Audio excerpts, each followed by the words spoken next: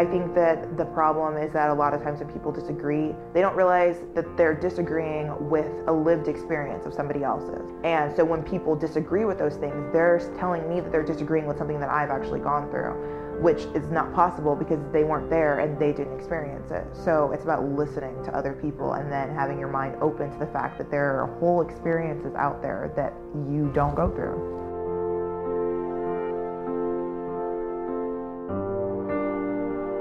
Shishi Rose is a Brooklyn-based writer and activist with work centering on race and women's rights. I met her at a community event in Los Angeles that she organized, calling for unity and healing after the 2016 U.S. presidential election. The town hall-style meeting was attended by people of color and members of the LGBTQ and disabled communities, and yet, just a small group of white men hijacked the conversation, talking only to one another, and sometimes even over one another. My name is Graham High. I'm a straight white guy. After this community meeting, I realized that there was a lot of talking and not a lot of listening, especially from people like me. I am not a trained therapist. I'm just a guy who wants to understand people who aren't like me, who live lives that aren't like mine. People like Shishi. I sat with Shishi in New York City at the appropriately named Center for Remembering and Sharing to discuss what it means to be a white ally. This is Straight White Guy Listening.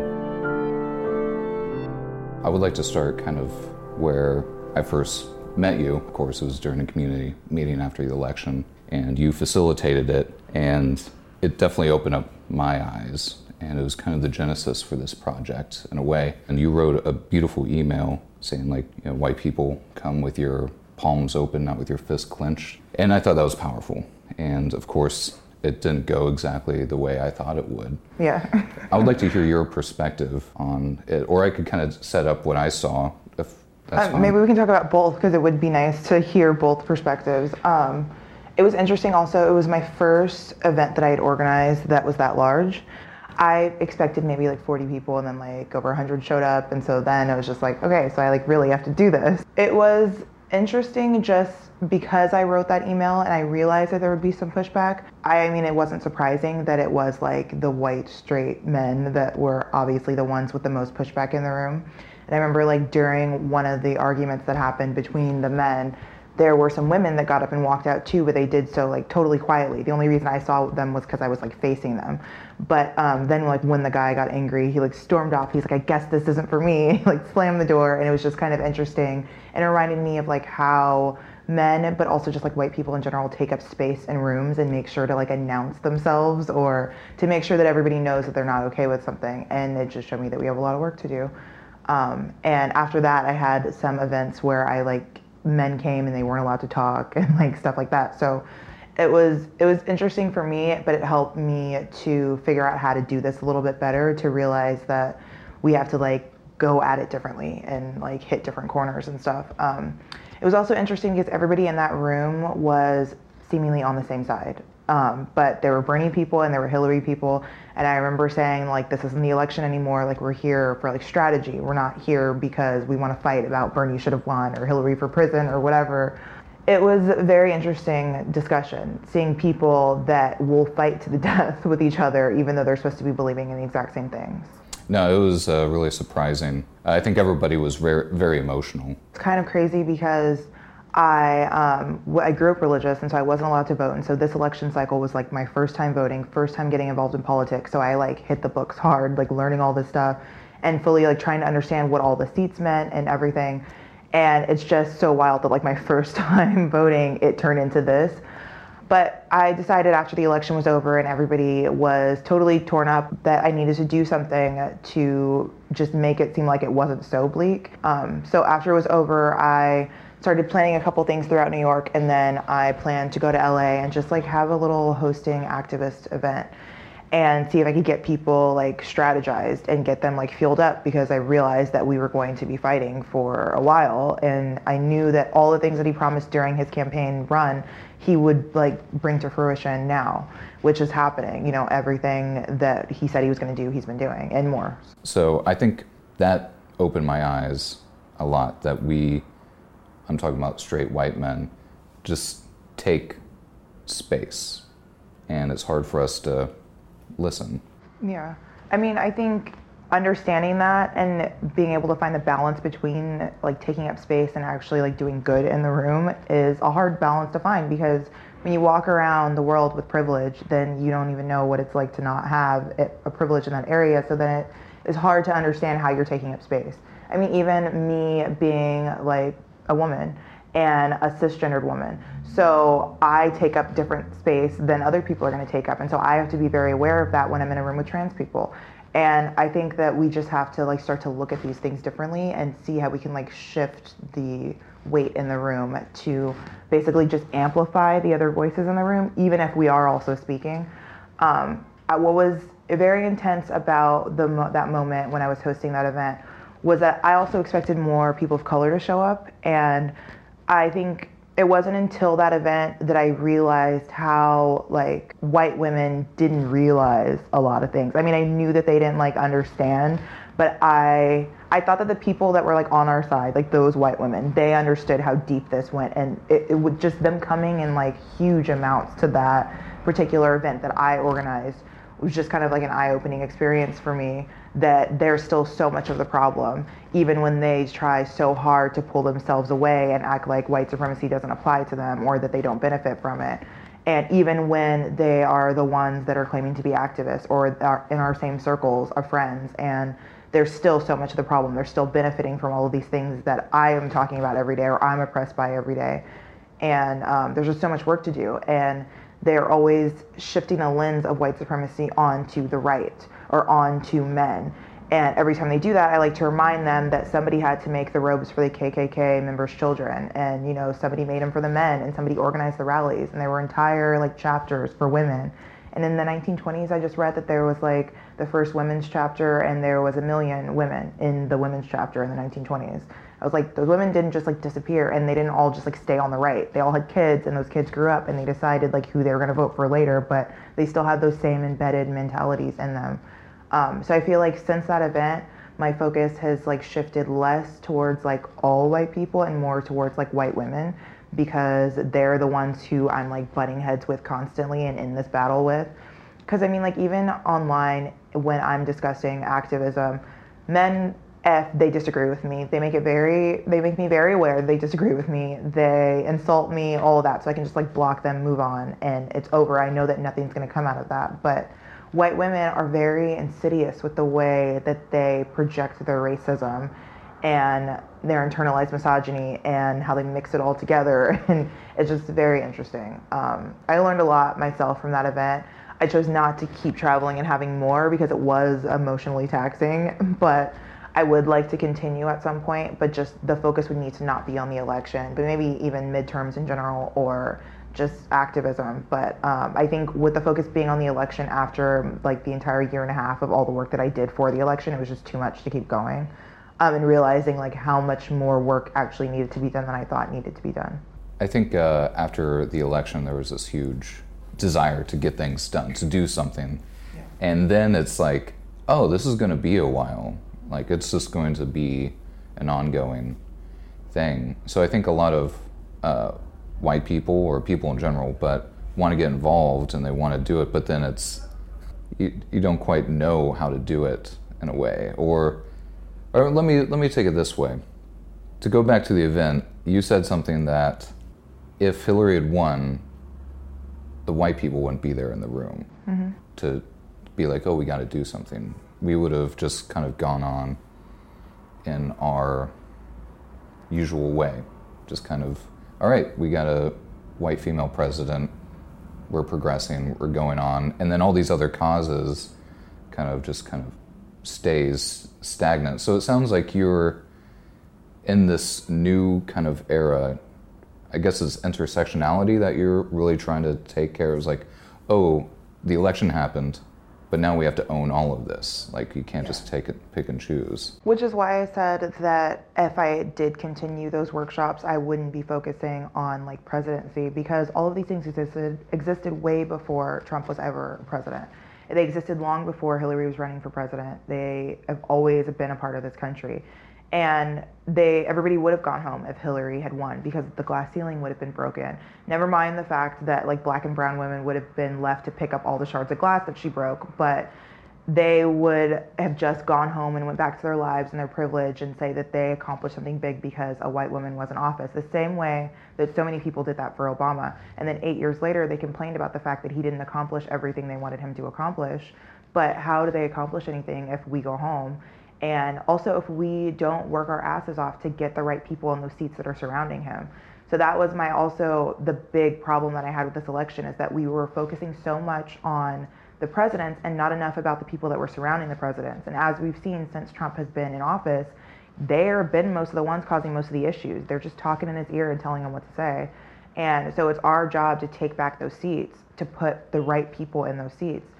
And we can't do that if we just elect people and go home and don't do the work. And a lot of people, they come to me and tell me about how tired they are. They've been working for 6 months, doing all this work. And I'm just like, honey, I've been working for 27 years as a black person.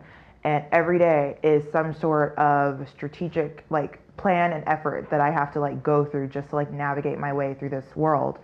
And especially given the fact that if you are complaining, you're probably a person with privilege, because most black people aren't complaining. We're just yeah, we're in the streets and we're probably going to get shot. And there's cops joking about shooting black people, and there's full-on white supremacist rallies, but we're still out here. So yeah, it's hard to stay motivated and keep going, because this resistance work is not something that most privileged people are used to having a part of their life, where every part of their life has this reflected in it, but we are. And even when we're not actual activists as black people, just our existence is an active activism.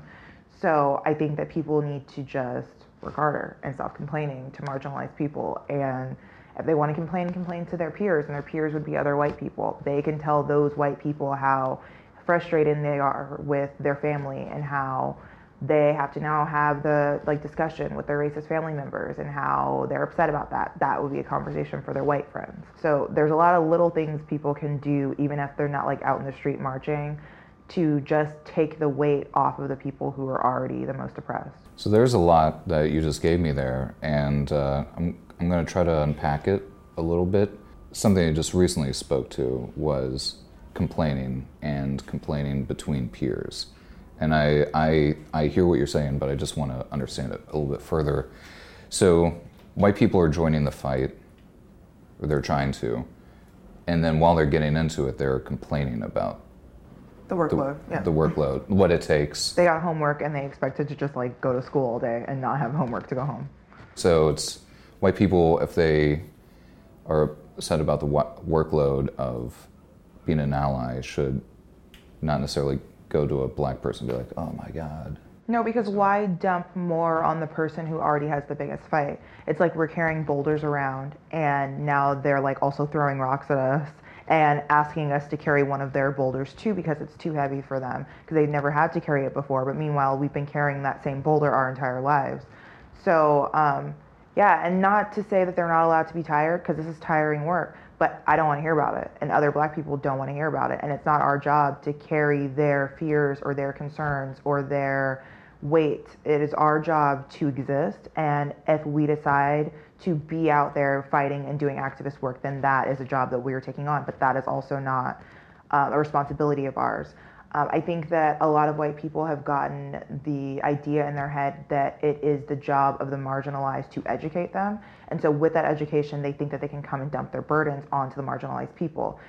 Just because some of us have taken on the role of education doesn't mean that that's our job. And it doesn't mean that we hold space for anything else. If I teach somebody about a particular topic, that doesn't mean that I also need to take on their anxiety when it comes to them teaching other people about that particular topic. I get direct messages on Instagram all the time of white people being like, Shishi, will you please pray for me as I go and have these conversations with my parents? And I'm just no. First of all, I don't believe in God. Second of all, I'm not praying for you. I'm not holding any more space for you. I provide a platform where I educate you. If you want to take that information, take it. If not, like, that's not my problem.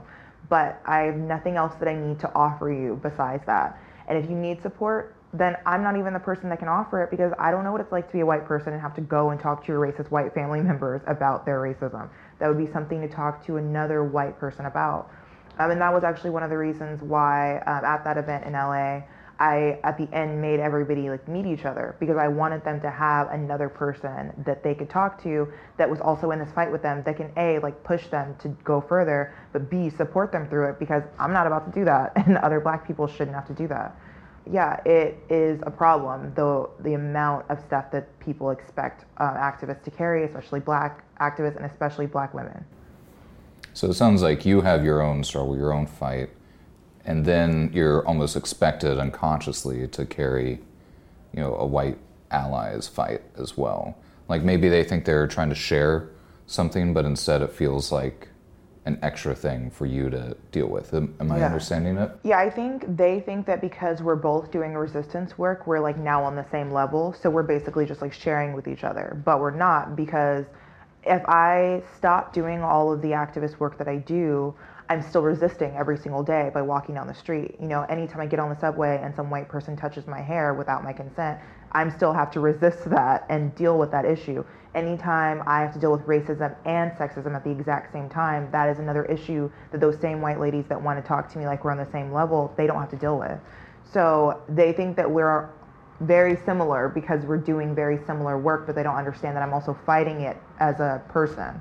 And that is an aspect that they don't have to deal with. They can fight these issues and support these issues without enduring these issues. Are there specific ways you could kind of walk me through how people, even though they're trying to be allies, perpetuate, oppression or ignorance or something like that? I think that there's a lot of laziness involved when it comes to being a white ally. It's very easy to say that you want to be a part of this fight, or that you want to support these people, or that you care about all people and that you want equality, even though you don't understand that in order to have equality, you need equity. And it's very easy to throw yourself in there and put on a safety pin and a Black Lives Matter pin and, go and make a protest sign. But the harder part of it is to examine how you're perpetuating these things in your own life and how your voice can stifle other people's voices. And it's harder to realize that you directly benefit from the thing that you're saying that you hate, which is white supremacy. And so in the process, as they're saying that they want to help, what they do is say, how can I help? Constantly, constantly, constantly. White people are saying, how can we help? What can we do to fight this issue? The thing is, Google is your best friend.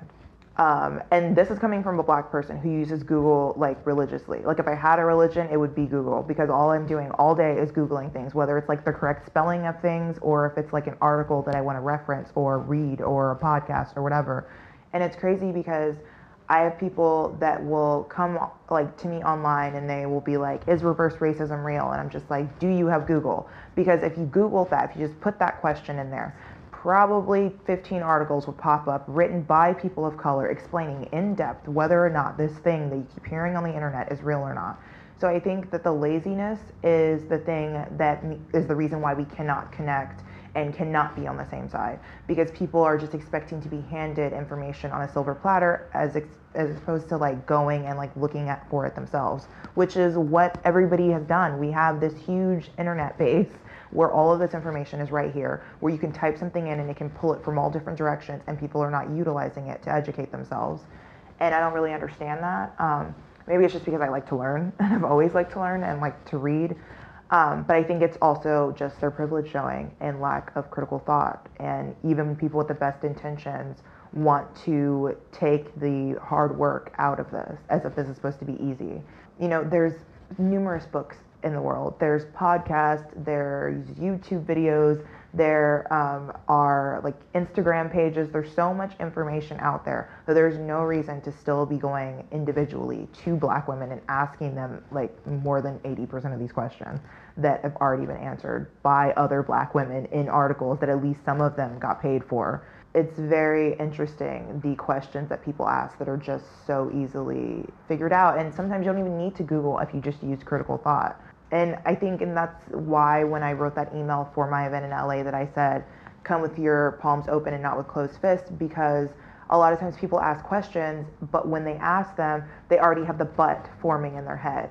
So they ask me and then I answer it and they're like, well, or but, and then I know that I've lost them at that point because they're not going to listen to anything else that I said because their opinion's already been formed in their head. I think that we need to take it back when we start to learn and view learning as we did when we were kids. When we were kids and somebody told us something, we asked a question. We didn't say but, we asked a question to further understand the thing that they were telling us, and then we took the information. And that's why it's so important to educate children, because they're sponges.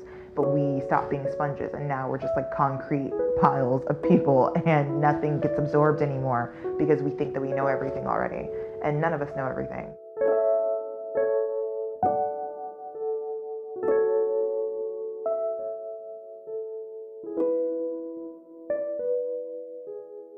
So it seems like some people just don't want to even deal with all the problems that are systematic that they're benefiting from, and not do the hard work.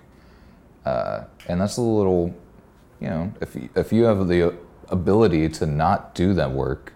I mean, I get it. Like, why would anyone want to work if they don't have to work? And the only way that I frame this is that we, as people of color, are not the only people under attack with this. By having a government and a system that looks like ours does, it affects everybody. And so even though white people have their privilege and they don't want to give it up, they don't understand how they're also being controlled and how they're also being played by the system, and how all the poor white people are being played by the system because they want poor white people to hate people of color, so then we keep butting heads and we don't unite together.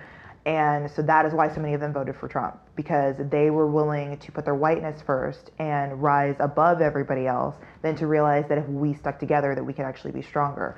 And just like what happened in Charlottesville, the woman who died was white. White people are still have the ability to be oppressed by the same things that we are oppressed by. And I think that because they have so much privilege, they don't see that. But this is not a system that works for anybody. It's not like we're the only ones being oppressed and everybody else is just like walking through life and it's fine. Last year, police officers killed almost 1,000 people. And I mean, probably 85% of those are people of color, but there were still some white people in there. And no one's talking about that. Like, they're not talking about that. They're not in the streets talking about the fact that their white people have been killed by police officers, and it happens often. And I've been to rallies for black people, and on some of the signs, there's like a face of a white person that got killed by a cop, because we are trying to tell everyone that this fight is all of ours, because even though you have privilege and even though you benefit from these systems, you're still being harmed by them as well. And eventually, if somebody has that much power over us where they're playing the white people and they're playing the people of color, then they can fully take control, and then everyone can lose power entirely. I would like to talk about privilege, and maybe you can. So part of what I want to do is someone who's just watching or listening right now, maybe they're finally trying to really educate themselves. Maybe they're like, all right, I'm going to listen with an open mind, and maybe we'll try to take that opportunity to really help people understand what privilege is, like what it really means. And what you were talking about is like, we all have different degrees of privilege. We all also are oppressed, so there's a spectrum. Do you think you could walk me through what that is? Like, if someone doesn't know what privilege is. I mean, first of all, there is universal oppression that anybody can have. We could all lose our job at any moment. We could all lose somebody that we care about and have to go through loss. There's universal oppression that anybody, no matter what color of your skin or what orientation or religion you are, you can experience, and that is any human being. And then there's racial oppression, and all people are not experiencing racial oppression. So what people need to understand is that, yes, we can all have this universal oppression and we can all be going through things, but then being a person that's going through all those same human experiences, but then also facing racial oppression too, or being a woman of color and facing oppression as a woman and facing racial oppression and facing universal oppression, it just adds on to the pile. And having any sort of privilege doesn't negate the oppression that you're facing. You still have those things that you're going through. You still have to live your life as whatever person you are every single day, and whatever that means. But you still have to understand that if you have privilege in a certain area, then your experiences with those things will be different than somebody who doesn't have your privileges. I am a black woman, but I was also born in a first world country. I'm English speaking. I'm young. I am not trans. I'm able-bodied. Those are all privileges that I have. And so when I'm in a space with other people, I realize that if there's other people that have any of those other oppressions, then I potentially could be talking over them. Especially, say I was in a room with somebody and there were people that were not able-bodied and the discussion was on ableism. Why would I speak in that room or speak over or first, like over anyone else when there's people with disabilities in that room? It is acknowledging that sometimes you can speak and sometimes you can't, and sometimes you can fully feel your oppression and be the most oppressed person in the room, and sometimes you're not, and sometimes you need to use whatever privilege you have to uplift or amplify the other people that are in the room. When I say the room, I mean society and everything, and not just like in an organizing meeting, but in our day-to-day interactions and in the way that we write our think pieces and in the way that we talk online. Yeah, I think privilege is really misunderstood because people think that when you tell them that they have privilege, that you're telling them that they didn't like work hard for something or that something was like handed to them. And for some people, it was handed to them. Life was handed to them. But, you know, I'm not saying that by having privilege, you didn't work hard for your job or that you don't go through anything in life. It's just saying that people have different experiences. And this is where equity comes in, that it's not, you can't strive for equality because equality would be giving everybody the same platform of the same level. Well, if some people are shorter, then putting them all on the same platform, they still can't see where they need to see. Some people need an extra step on that platform. Some people need 2, some people need 3 extra steps, and some people don't need the platform at all. So it's just about making sure that everybody's voices get heard. And I think that because for so long we have been used to only hearing the voices of white people, that has become the norm. No matter what platform it's on or where it's at, the norm has always been to hear white voices. So any challenge to that would feel like a threat. And that is the pushback that we get in conversations with white people where they instantly say but whenever we speak about something. When the biggest thing is just to listen to other people's experiences. I think that the problem is that a lot of times when people disagree, they don't realize, and maybe they do, that they're disagreeing with a lived experience of somebody else's. You know, most of the things that people of color or other marginalized people write online, those are not just opinions, these are things that we live through every day. And so when people disagree with those things, they're telling me that they're disagreeing with something that I've actually gone through, which is not possible because they weren't there and they didn't experience it. So it's about listening to other people and then having your mind open to the fact that there are whole experiences out there that you don't go through. As a white man, it took me a long time to realize that there are different experiences. That what I struggle with is, like what you were saying, is just a generic oppression. You know, I have my own hardships that I got to go through. It wasn't until I moved to Los Angeles that I was in a checkout line and I realized that everyone around me wasn't a white person, a white guy. I heard different languages and people of all different cultures. And that was like my first moment of, oh, I'm not just like standard. I feel like the feeling is like default. Like I am just a normal person. Mm-hmm. And I think that's something that privilege does in a way, is that you think your experience is the experience and not realizing that you are white or male or all these other things that may define you. Yeah, I mean, even look at the way that media is represented, like taking race out of the equation. Almost every love story that we see depicted on TV or film is a straight couple. And so if we see that everywhere, then we're going to think that that's the norm and that anything different than that is something wrong with it. So just like think back on like everything that you watched as a kid. It's always boy, girl, boy, girl. Everybody that is in love with each other, it's those two people. It's no one else is ever represented.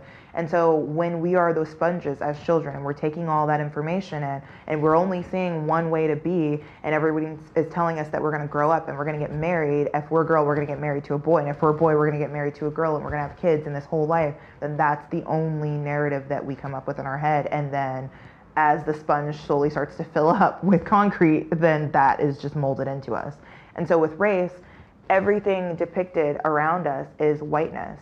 And this is why I talk about the importance of representation in the media, because it is so important to have what the world looks like reflected back to us, because the media reflects the way the actual world, the way they want the actual world to look. And a lot of people think that, TV and movies are not important, but those are the things that have molded us since we had like thoughts about any of these topics. And I mean, almost every Disney movie was the lead person and everybody else was white. And then we had Pocahontas, who was colonized, but then like forced to get with John Smith. And then the only like badass one back then was like Mulan. But like every other person was white. And so I grew up thinking that like whiteness was the default as well. And so it's not just white people that thought that that was the default. By 4 or 5, I already knew that I was like an anomaly. So, and then having the experiences that I had at 4 and 5 of being in school and being called the N-word and having kids like tell me that I was too dark and like all these things, those just like further reflected what I already knew about myself, that I wasn't the norm and that the norm was whiteness. So it is about everybody unpacking this and changing the way that we're representing people in general, because when you look at people and walk down the street, the default is not whiteness, it's everything. How does it look for white allies to really join in? Is there something that you think you should see more of? I mean, living in New York City, one thing that comes to mind for me is that whenever I see a police officer stopping a person of color, I stop and I record in case anything happens. I never see white people do that. And I know that in LA there was a like group that was meeting. I think it was White People for Black Lives maybe, but they were basically doing training for white allies in order to teach them what to do when they like see a cop stop anybody, but especially a person of color, to get out your cell phones, ask the person if they're okay. If you see a person that's pulled over and they're a person of color, like stop and pull your car over too and like record them. And that is something that I don't see white people doing enough of. And I've never seen a white person in New York do that. It's always black people that are filming. The other day I stopped and the cops were harassing a pregnant black woman, and I wasn't gonna keep going with my day and walk away and then hear that like something happened. Cops have been beating up pregnant black women for a long time, and we have footage of that. But I think having that footage come from the lens of a white person is very different than having that footage come from the lens of a black person repeatedly. Black people have been recording. Black people have been showing this evidence. But to have a white person record it and then to therefore speak about it afterwards and say that they were the person that got this footage and why this is wrong and put themselves in that place, those are things that I don't see happening. And that is the real like nitty gritty work of all of this. It's not just like talking to their racist uncle before Thanksgiving or having a conversation with their friends about why Tina Fey's skit about Charlottesville was racist. It is so much bigger than that. It's about actually like putting yourself in the fight, and putting yourself in the fight means challenging the racist systems, and that includes the police officers at the forefront. And they don't like that because obviously that's scary. But the thing about it is having privilege as a white person, you're far less likely to be harmed or have to undergo any sort of extra oppression by speaking out or by putting yourself in that situation. I mean, there have been black people that have filmed and had cops like pulled the guns on them because they were filming. Or the guy that filmed Eric Garner's murder was stalked by police officers for a year and a half after that before they finally arrested him. So using your whiteness to put it in that place because you know that the cop's not going to shoot you. And I think that people are also very scared now because of what happened in Charlottesville and the fact that the woman that died was a white woman. But that would just go back to privilege because they assume that the only people that should be dying during this are people of color. But we've already been dying because of this for centuries. So why shouldn't white people be dying to fight this as well? Why shouldn't everybody be putting their lives on the line to fight this? And as tragic as it was, Heather Heyer went there that day and she knew that she was entering a very violent situation and that there were white supremacists fully punching people and possibly worse, and she decided to go there because that's what allies do. They step up and they show up, and it doesn't matter if it's dangerous, and that's what people of color have been doing. But the fear is something that I hear a lot from white people, that they don't want to protest because they're fearful, that they don't want to put themselves in these situations because they're fearful. And what I'm confused about is, do they think that I'm not fearful? That I go to these things, or that I exist every day without fear, or that I can like teach and do all of these things and not be afraid that something's going to happen one day, as if I don't also have a target on my back for being a black woman and speaking about these things, as if black activists are not constantly being murdered or disappearing. Sandra Bland was an activist. And there's so many activists throughout Ferguson that have disappeared or have died, and they've just told everybody that they committed suicide. So I want people to understand that their fear is valid, yes, because it's a dangerous situation, but I don't care about their fear because I live with fear every single day, and you cannot fight this without being afraid of what might happen because it's a dangerous thing that we're fighting. Stepping back to filming the cops, which I've never thought about stopping and filming the cops, and that makes sense, you know. Yeah. And it makes sense that you say that a white person saying, yes, I shot this, I saw this, it gives it some more credibility because of the way it is. Yeah. Do you think that white bodies in these marches, is privilege used in a way to help the cause, but not in a white savior? I want to try to walk that line to be that, you know, you have privilege, but in some ways it helps the fight. For me, sometimes with protesting, it's very tricky whether or not those white bodies are actually helping or if they're harming. For instance, I'm one of the Women's March organizers, and I heard different accounts of different things that happen at different women's marches throughout the country. We were in DC, and so we have no control over like what happens in other places. But I know specifically at certain women's marches, there were white people there that were basically like making fun of the Native American people that were like in their traditional garb. And that would be an example of their white body not helping in a situation. That yes, they're there in numbers, but they're not there as allies. They're there to dominate with whiteness. And so that's why I bring up other things like filming the cops, because there are other ways to use your bodies, and there's other ways to be that white human shield. And I mean, I've seen pictures too of protests where cops were really like going hard on the people of color at the rally, and white people formed a straight line in front of them and blocked the police officers. So anything that happened, it had to get through them first. And then we see the cops not fully do what they would have done if it was black people with that line there. So there's so many different ways to use your body and to stand up for something. I had a friend in New York City that would just wear a protest sign all over New York City, like just walk around and just like have different stuff written on it. And that was a way to use her body for something, that no matter where she went, somebody knew what she stood for and it could start conversations. And she argued with people, and some people like agreed with her and had good conversations. And what's good about that is that even through the arguments or the people agreeing, it's not even about those people that she was talking to directly. It's about anybody else that was listening that maybe hears something in those conversations that she's having with them or the argument, and they can maybe change their perception of something because they saw her wearing that sign. So it is about getting really creative about how you can use your body and your privilege to fight this thing, because at the end of the day, it's just another white person walking down the street with a protest sign on their body. Black person does that and they're harassed, or like somebody throws trash at them or something. Like, we have to really think about what neighborhoods we're going to be walking through before we put a protest sign on us. Yeah, it's just being creative and realizing that there's really so many ways you can do that. I mean, even if you take like actual activism and like being in the streets marching and you take that out of the equation, you can challenge these systems in your own families and your job. You know, you can push for more diversity in the workplace. You can push for better pay. There's so many things that you can do to use your whiteness for privilege and as that shield in between white supremacy and the oppressed person. Are there other ways that you can maybe, like, even just small ways of being an ally? Yeah, I mean, I think the biggest thing here is emptying your pockets into the right places. You don't have to be on the streets marching, but money does need to be put into organizations that are doing the groundwork and that are fighting all the things they need to fight.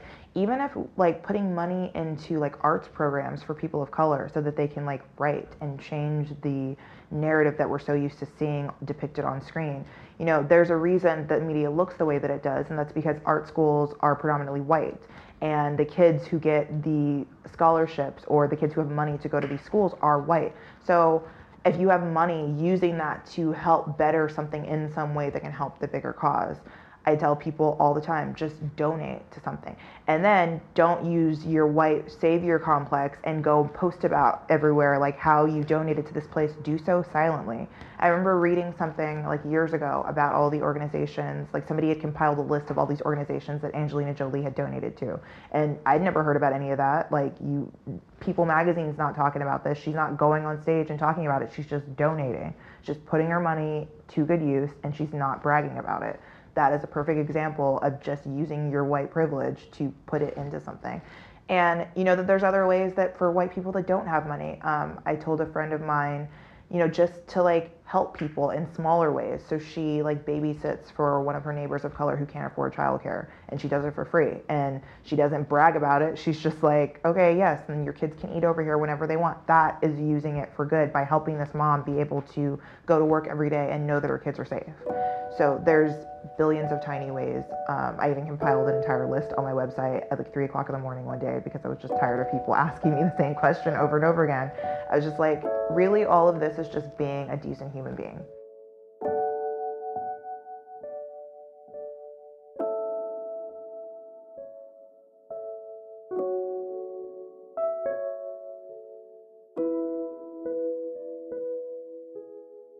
Can you talk about what being a decent human really looks like?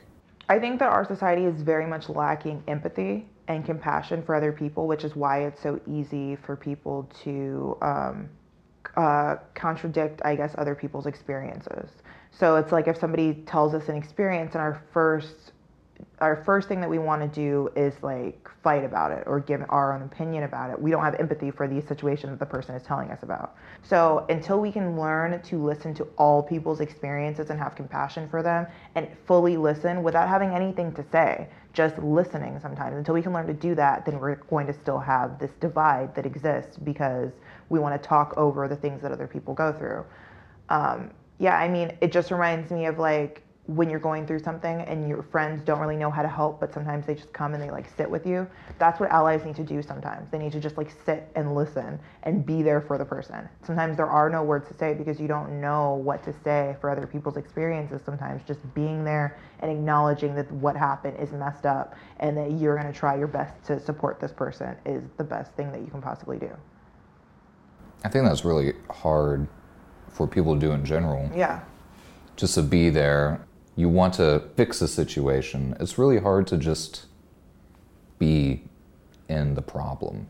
Yeah. Or figure out other ways to help without verbalizing those ways. Like friends coming over after somebody loses someone that they love and just cleaning the house. Not being there and saying, oh, I'm going to like make you talk about what you're going through right now, or I'm going to try to give you advice. Just cleaning your house, maybe feeding your dog, doing little things like that. Like that's the allies' work, is that they should be doing all these other little things over here as opposed to constantly trying to get us to talk about our experiences or constantly talking over our experience or trying to advise us. That is a constant thing that I get from white allies, of them especially telling me ways that they think that we would have more progress if I did things differently as an activist. It is a very tricky thing to understand, and it takes people years to understand how they can like properly do this. And I understand. I'm not really patient with them because I don't have time to like sit and hold their hand and walk them through it and give them the information. If they want it, they want it. But it does take people years to understand how to have full empathy for other people and just listen to their experiences and figure out other ways to help without bombarding them with questions and everything. You talked a lot about white supremacy here and there. I mean, can you paint the picture of what that looks like? Not only just the KKK marching, but I assume in a way that the systematic white supremacy in America. Yeah, it's everything. It's our prison systems. It is the fact that people of color are hired at a less rate than white people. It is the way that we are treated by white people when we're out and about on the street. It is black mothers having the highest maternal death rate and infant mortality rate because of racism in the medical field. It's everything. It is so often looked at as a KKK thing. And also the fact that like the KKK members have like dominated the white supremacy scene when really there's so many white supremacist groups throughout the country. So that's a problem because we're just totally ignoring all these other white supremacy groups and focusing on these KKK members. But it's everything, and that's why it's so hard for people to understand that they benefit from it, because they don't realize that whiteness and the way that we're viewing whiteness in society and the way that it is upheld, that is white supremacy. It's everything. It is the movies that we watch. It's the industry that is making the movies. It's all of it. And it benefits everybody because it affects everything. Is there a way that white people can see through it? I mean, it's a hard question, I know, but how do you break that? How do you see the world for how it is? I mean that's hard, but yeah, because everybody has to get to that process on their own, and it goes back to the empathy and being able to look at things differently and listen to other people's experiences. Because when you hear those experiences, it starts to make you question your own experiences, and then you start to look at the world differently. But everybody is going to get there at their own pace if they get there at all. Obviously, I see these things because I'm Black and I grew up as a Black person and my experiences are Black. And so I've always seen all of the way that all of this works. And I've seen how insidious racism is and how white supremacy works its way into everything. But for a white person, that process is going to be much more difficult because they're inside of it and they benefit from it. And you can't see what you're benefiting from when what you're benefiting from has always been the norm. Because then that would mean that you need to challenge every experience that you've ever had and every conversation you've had and everything that you've done. And then when you challenge that, now you're going to start to see how you've been complacent in perpetuating white supremacy. And it's a bad feeling to feel, just the same way that anybody with any privilege can see how they have perpetuated these things. Growing up religious, I can look back and see how I perpetuated so much homophobia, and that is me being a queer woman now, because I grew up with a mentality that gay people were bad and trans people were bad, and so those were all things that I had to unlearn. So it is hard, but it's something that needs to be done. But there is no guide to how to get there faster. I just think that the first step is being able to listen to the experiences of others, because then it just shifts your whole worldview. And the easiest way to do that is just to follow a bunch of different types of people on social media. I probably am following 1,000 people on Instagram, and I don't know, 30% of those are people that I actually know, and the rest of those are people who I saw them and they were talking about their experiences and I listened to them. And it's being very selective over which types of people that you're going to look in on their lives, because obviously I don't want a bunch of white people going and following Raven Simone and thinking that that is the Black thing, or Stacey Dash and Ben Carson and being I'm following Black people. No, it's listening to Black people that are talking about their experiences and that are bringing up issues that we've never heard before, not people of color who are agreeing with white supremacy like those people are. So it's a process, but the easiest way to do that is just to change the way that the feeds that you're scrolling in every day look. And then before long, you're just wow, there's Black people all over my feed, and I'm used to seeing white people all over my feed, and now this is changing. And then suddenly you're watching a movie and you're just wow, there's a lot of white people in this movie. And then maybe the next movie that you watch, you'll try to pick something more diverse. And it's so easy really to change the way that we view things, but it's just that because the default has always been white, we always navigate towards that. I'm supposed to be speaking at a school in Brooklyn, a private school, because a lot of the white kids are being racist to the kids of color. And one of the things that they brought up that they have an issue with is that there are no diverse books at the school. And I was it's almost like you guys purposefully filled up this library with white books, because if you go into Barnes and Nobles, they have entire book selections where it's the main child of color in the story, or the main child is a child of color in the story. So it's just kind of crazy to me that you could have an entire library at a school for children and all of the characters are white. It's almost like it was done on purpose. So of course it's going to bring up issues where all the kids of the school that are white only see themselves portrayed back to them and read to them. And so obviously they're going to think that anybody that looks different than them is a problem. It just starts that early. Yeah, it should literally start out of the womb. Children know that there are differences. They don't know that those differences are negative or positive until they hear them from society and see them. But children know. They could be 2 and they would be you're brown. And I'm yes, you're beige. But they don't know that there's anything negative associated with that. Those conversations should be had when they barely have language formed. I kind of want to bring it to what the show is, and the show is Straight White Guy Listening. I found in my own life I need to listen more to other experiences. So in a way, I kind of want to open up the show premise itself directly. That, I'm a straight white man, and I was wondering if there was anything you wanted to say to any other straight white man listening via me. If there's anything you want to just directly kind of put out there. Yeah, I mean, I think everything that I've said thus far also applies to straight white men. There is this notion, I guess, that especially when women are speaking, or women of color are speaking, that we're speaking directly to white women. And even if I say I'm talking to white women in this space, it all applies to white men too. It's all a universal thing because they all benefit from white privilege. So white men like to take themselves out of the equation in almost all conversations, but they don't need to do that. They need to listen to everyone that's speaking, especially people that are oppressed differently than they are. And especially white men need to be listening to black women speak. White men, if they're claiming to be allies, should be reading books written by women of color. They should be reading about racism and the experience specifically of women of color.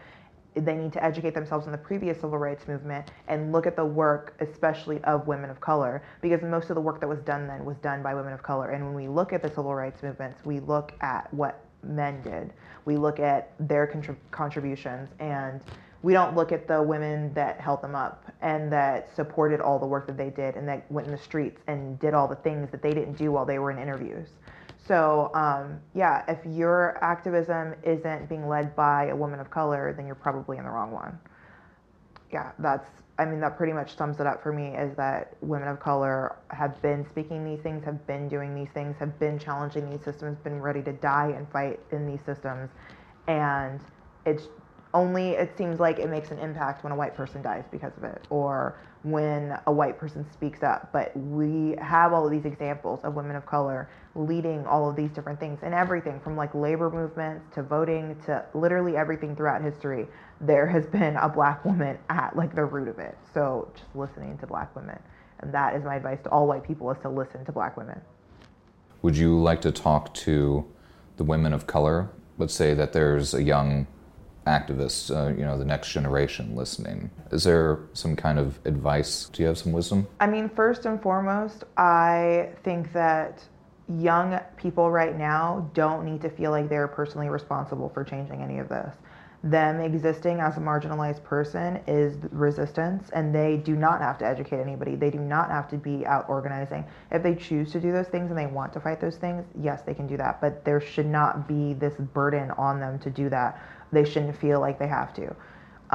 If they're going to do that, then they need to make self-care and time for fun almost as important as everything else. They cannot be organizing 24 hours a day and not take care of themselves. And I have a habit of doing that. I have a habit of putting my own needs last, but we won't last in this. We won't actually get anything accomplished if we're too tired to fight it. And just like I said to white men, that they should be led in their activism by women of color. Other women of color and people of color should be led in their activism by people from previous generations who have already been doing this work. And to any activist, I would say that don't think that what you're doing now or the ideas that you have in your head for activism, that's not new information. It's not like you've stumbled on something new and a way to fight this. This has been done. It's an ongoing fight. We are continuing the fight of other people, so we should be looking at their examples and not mimicking them, but we should be using them as an example of how to continue to do this. Straight White Guy Listening is produced by Graham High and Rebecca Brighthaupt. To watch a short film of this conversation and for other episodes, please visit our website at straightwhiteguy.listening.com or follow us at SWG Listening on Facebook, Twitter, and Instagram. The SWGL team is Morgan Hanner, Jen Lopez, Alexis Schmidberger, Sunanda, and Brittany High. Special thanks to Shishi Rose, to the Center for Remembering and Sharing, to Shauna McGarry, to Altimeter Films and the Eisenberg Group. All music composed by Poddington Bear and provided by the Free Music Archive. Follow Shishi on Instagram at shishi.rose, on Twitter at shishi_rose. To read her advice for allies, visit her website, shishirose.com/organizing. Thank you for listening.